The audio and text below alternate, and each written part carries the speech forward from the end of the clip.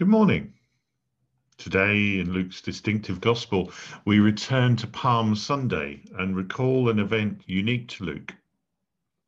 We'll take a bit of a journey through some scriptures to identify and explore a possible reason for Jesus' extreme reaction as he enters Jerusalem, the city he has been approaching for 10 chapters of Luke's narrative. Now hear a quote.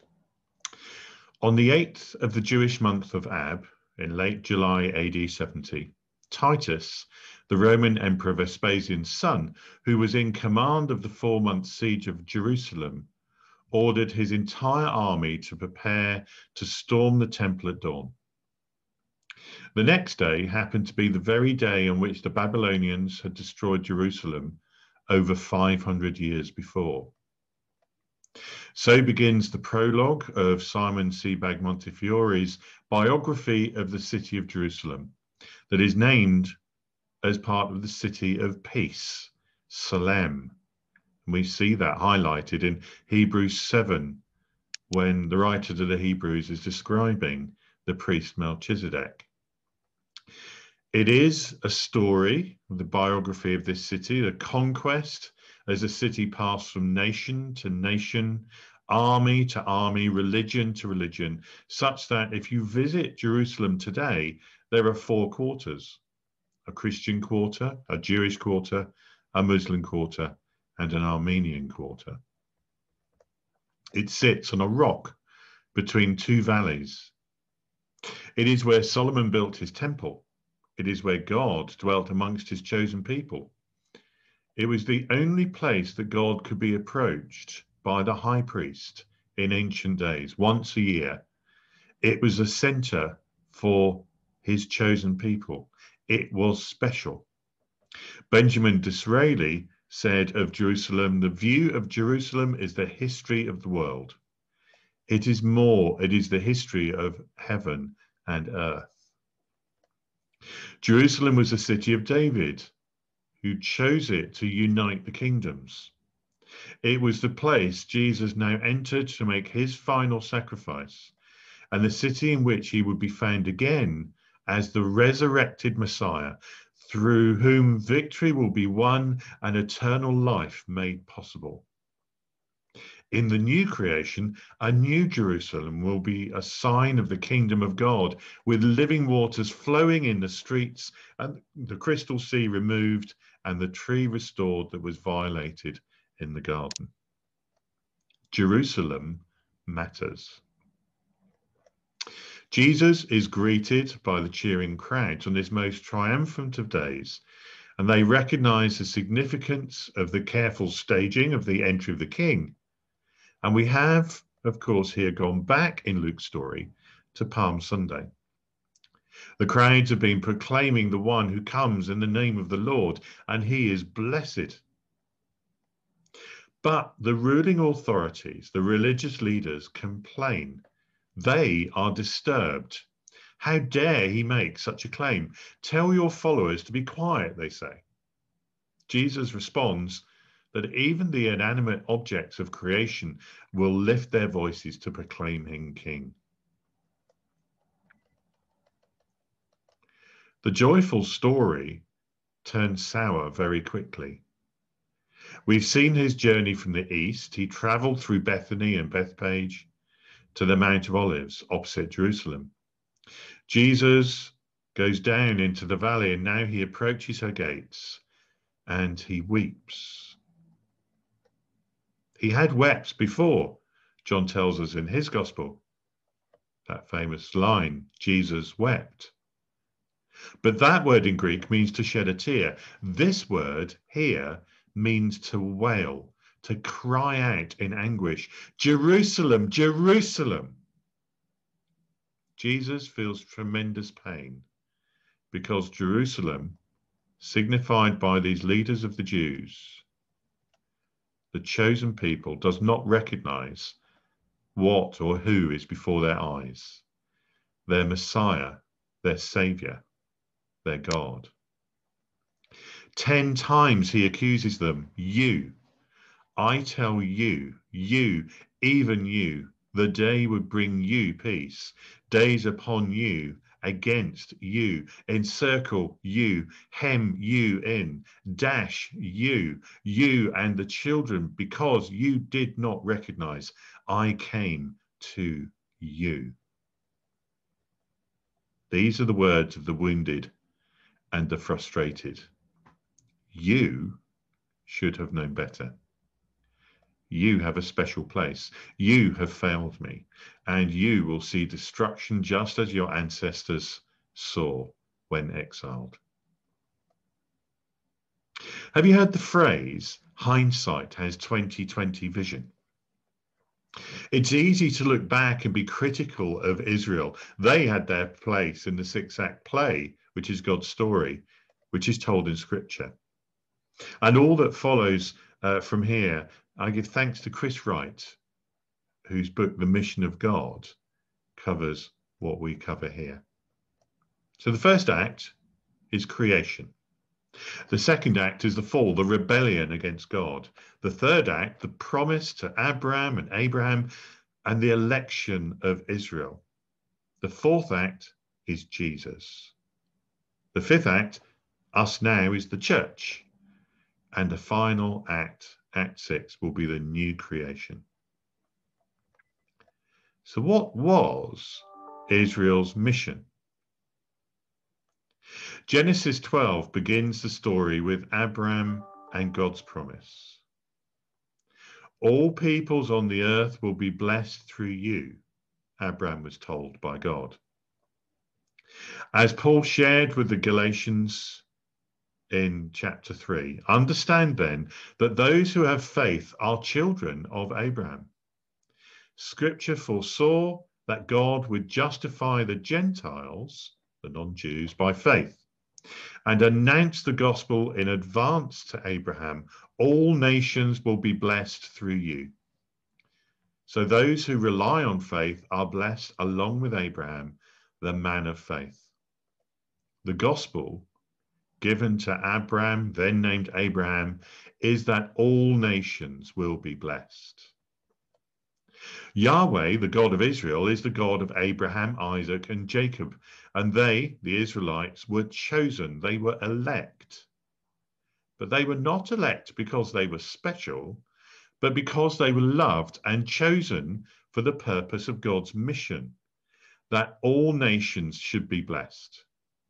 God reminded them frequently in the words of Deuteronomy.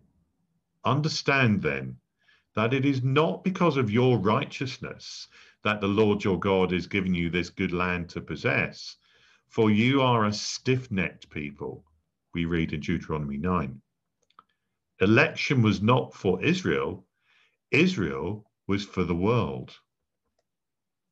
Their initial call was to be the people of God, as witnesses to preserve the knowledge of the living God, to be, not yet to go. That was yet to come. The prophets redirected this call. Isaiah chapter 43 to chapter 55 talks about the servant that would bring salvation to the nations. They were to receive him. They were to serve and receive the suffering servant who would come to take away all the transgressions of mankind, and Israel themselves were to serve God. It was in their scriptures. And as we heard last week, the men on the Emmaus Road needed Jesus to open the scriptures to them. Later, Jesus opened the minds of the disciples to understand the scriptures at the end of Luke's Gospel, chapter 24. He told them, this is what is written, the Messiah will suffer and rise from the dead on the third day, and repentance for the forgiveness of sins will be preached in his name to all nations, beginning at Jerusalem. You are witnesses of these things.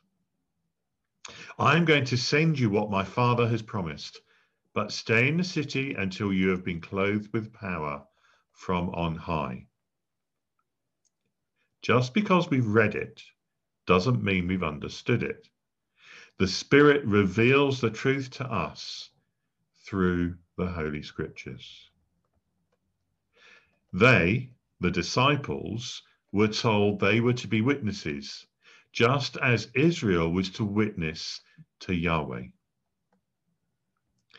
The final piece of this jigsaw is for Israel was to be distinctive. Leviticus this time, Leviticus 19, speak to the entire assembly of Israel and say to them, be holy because I, the Lord your God, am holy. But Israel was not just to be holy, but to be seen to be holy and distinctive. Deuteronomy 4 this time. See, I have taught you decrees and laws as the Lord my God commanded me, so that you may follow them in the land that you are entering to take possession of it. Observe them carefully, for this will show your wisdom and understanding to the nations, who will hear about all these decrees and say, surely this great nation is a wise and understanding people. Moses' words here, piecing together the reason for the law given on the mountain in the wilderness to the Israelites, as they were on the verge of entering the God's promised land. This is how to be holy. This is how to be godly. Do this and others will see. God prepared them for such a treasure and a task. On that mountain, before Moses ascended to meet with Yahweh, he was instructed, we see in Exodus 19, you yourself have seen what I did to Egypt and how I carried you on eagle's wings and brought you to myself. Now, if you obey me fully and keep my covenant, then out of all nations you will be my treasured possession. Although the whole earth is mine, you will be for me a kingdom of priests and a holy nation. These are the words you are to speak to the Israelites. And Moses did. The ancient priest stood between God and the people. The priestly nation, Israel, stood between the nations and God. They were to bring the nations to Yahweh, who would bless the nations. That was their mission. The priests stood for Israel, and Israel stood for the world. The law was given to show how to live holy lives set apart from God and as witnesses of God to the nations. God's law, not man-made law. The Old Testament scriptures are full of references to the nations seeing what Israel did, witnessing to Israel, good and bad. God's plan is for all nations to be brought into his kingdom, grafted into Israel, where Zion will be a community of all nations, unified under one God and one Savior. And they, Israel, were to receive him who was sent by the Father. So what now? Act 3 is over, Israel. Act 4 is completed, Jesus. Act 5 is where we are, the church, fired by the Holy Spirit, taking on that supporting role. And it starts with a recurring theme. If we look to Philippians, have the same mindset as Christ Jesus, who being in very nature God, did not consider equality with God something to be used to his own advantage. Rather, he made himself nothing by taking the very nature of a servant, being made in human likeness, and being found in appearance as a man, he humbled himself by becoming obedient to death, even death on a cross. Therefore, God exalted him to the highest place and gave him the name that is above every name, that at that name of Jesus, every knee should bow, in heaven and on earth and under the earth, and every tongue acknowledge that Jesus Christ is Lord, to the glory of God the Father. Every tongue, every knee, every nation. And our part? Well, here are 3 New Testament scriptures. But you will receive power when the Holy Spirit comes on you, and you will be my witnesses in Jerusalem, in all Judea and Samaria, and to the ends of the earth. Acts 1:8. All authority in heaven and earth has been given to me. Therefore go and make disciples of all nations, baptizing them in the name of the Father and of the Son and of the Holy Spirit, and teaching them to obey everything I have commanded you. And surely I am with you always to the very end of the age. Matthew 28:18-20. And finally, but you are a chosen people, a royal priesthood, a holy nation, God's special possession, that you may declare the praises of him who called you out of darkness into his wonderful light.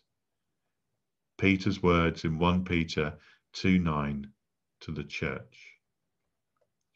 These are New Testament sayings from our scriptures to the church. In Act 5, we have received the baton.